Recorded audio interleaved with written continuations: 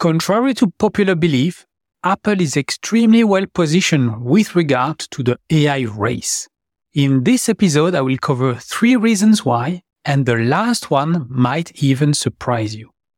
I'll unpack all of this after the intro. Welcome to Macpreneur, the show for seasoned solopreneurs looking to streamline their business on a Mac. Unlock the secrets to saving time and money with your host and technology mentor, Damien Schroers. If this is the first episode that you're listening to, welcome to the Macpreneur tribe. And if you're a long-time Macpreneur listener, thank you for tuning back in. As a fellow solopreneur, I appreciate that you dedicate these 15-ish minutes with me every week. Over the past few months, I've had a chance to interact with other Macpreneurs, and some of them expressed interest in being able to connect and discuss with other solopreneurs who run their businesses on their Mac. Now, before launching a Macpreneur community, I would like to be sure that enough of you actually want that. So if this idea sounds interesting, then head on to macpreneur.com/community, where you will be able to join the wait list. Just enter your name, email address, and pick all the online platforms that you prefer using. And so to get the chance to become one of the founding members of the Macpreneur community, just visit macpreneur.com/community. So let's talk about Apple, which for many people is falling behind when it comes to AI. And I would say that I disagree with that, and I will explain why. So first, let's remember that Apple is first and foremost a hardware company. And so if you look at Apple's history, when they released the Macintosh, it was piggybacking on the invention of the microprocessor. And another revolution from Apple was the iPhone. And the iPhone leveraged good enough mobile broadband speeds and also capacitive touch technology. And so I'm not surprised that people think that Apple is behind because they don't see a software or a service like ChatGPT. But Apple is a hardware company. And let's remember that there are actually 2 types of AI technologies. So if you remember when I introduced AI back in episode 68, I talked about those that process stuff and AI that generates stuff. Those that generate stuff, this is where the generative AI word is coming from. But before November 2022, the vast majority of AI solutions were processing kind of AI. And on that front, Apple is actually ahead of everybody else, both hardware-wise and software-wise. On the hardware side of things, since the iPhone 8 and the iPhone 10 that were released in 2017, the iPhone has a neural engine chip. So it's a processor that is solely dedicated to running machine learning algorithms directly on device. And since the iPhone 12 that was released in 2020, the iPhone has more neural engine cores than if you combine the CPU and the GPU cores together. On the Mac side, with the release of the M1 chip, so the first Apple Silicon processor in 2020, same thing. The Macs have at least 16 neural engine cores, the same as the latest iPhone and iPad. Because of that, the iPhone and the Mac are today the best consumer platforms to run AI models and machine learning algorithms locally on the device. On the software side of things, Apple has been offering predictive text, voice recognition, fall and crash detection, atrial fibrillation detection from the Apple Watch. If you've been using the Photos app on your iPhone, iPad, or Mac, you can search for people, for objects, for houses, for animals. All of that is using machine learning on-device processing using artificial intelligence. Lately, Apple has released the option to create a sticker directly from an image. This is done through AI. You can extract text from images and videos. Same thing. The only exception today is still Siri, because it's leveraging a very old database-like technology that was developed before the neural engine was even a thing. So it doesn't use machine learning the same way that the other features that Apple has released. So I'm hopeful that Apple will change or rewrite Siri to use more modern AI capabilities. And when that will be done, then Siri will really be much better than what it is today. On the generative AI side, yes, I agree. Apple is behind. The only generative AI feature that Apple has released with iOS 17 and macOS 14 was personal voice. And even that I've tried, it's not easy. You have to spend, I remember now, 20 or 30 minutes.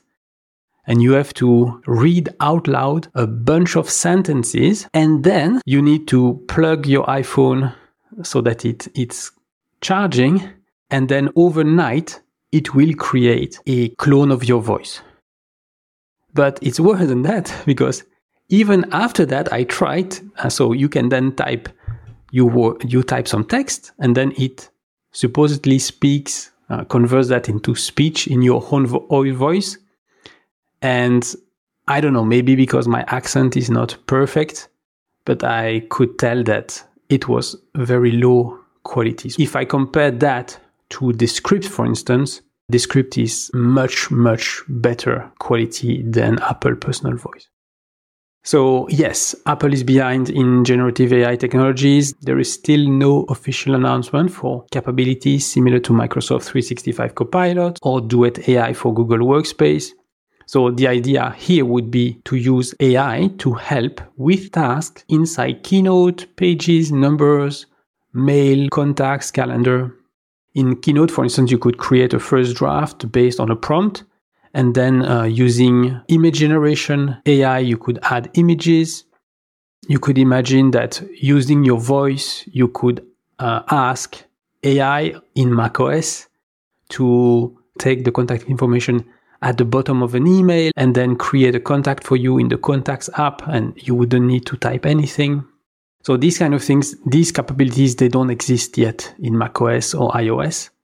Now, the folks who created Workflow for iOS, which was bought later by Apple and then renamed Shortcuts, well, these folks, they have left Apple and now they are building AI solutions to actually do that, to automate tasks directly on our Mac. It's a little bit like what Hyperwrite is developing, and same thing. I can't wait to see what these guys will do on the AI automation inside macOS. Now, even though Apple has yet to release more generative AI features, they are not standing still. Not only is Apple investing a lot in AI and machine learning research, they are publishing papers and releasing open source software too. So the first one I found is called Ferret. It's a multimodal large language model that can deeply understand the content of images and also how one part of the image relates to another one. You can draw multiple regions on an image, then you can ask whether those regions refer to the same object or not. And if the image contains food ingredients, you could ask Ferret what dish you could prepare with those ingredients. It's really fascinating. It's still in research now, and hopefully this kind of technology will be included in future iOS and macOS versions. The second one I found is called Hugs, and it's actually a video generation AI model that can animate a 3D avatar of a person based only on a few seconds of video. So one of the examples that they show is a video of a person walking, then turning around, lifting her arms. And this video lasts 20 seconds or so.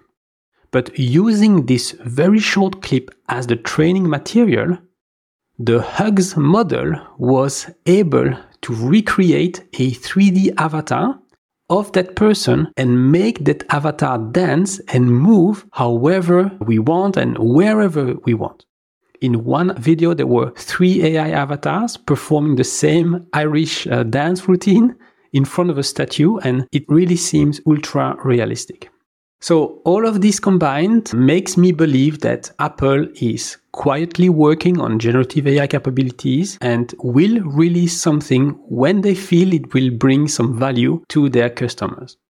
And then once it will be available, I'm sure it will seamlessly work on all our Apple devices. To recap, I've shared with you the main reasons why I believe that Apple hasn't missed the AI train at all and how it has positioned itself to offer amazing generative AI capabilities in the future. If you found this episode useful, I'd be super grateful if you could share it. And if you do that on Instagram, you can tag me. My handle is @MacpreneurFM. In the next episode, I will kick off season 4 that will be all about improving the efficiency of your solopreneur business processes. I can't wait to help you with that. So that's it for today. If you haven't done it yet, visit macpreneur.com/AI to grab your own copy of the Top 10 AI Tools cheat sheet. This PDF will give you the edge that you need to boost your solo business in this fast-pacing world. Once again, it's macpreneur.com/AI. And until next time, I'm Damien Schreurs, wishing you a great day. Thank you for listening to the Macpreneur podcast. If you've enjoyed the show, please leave a review and share it with a friend right now. Day.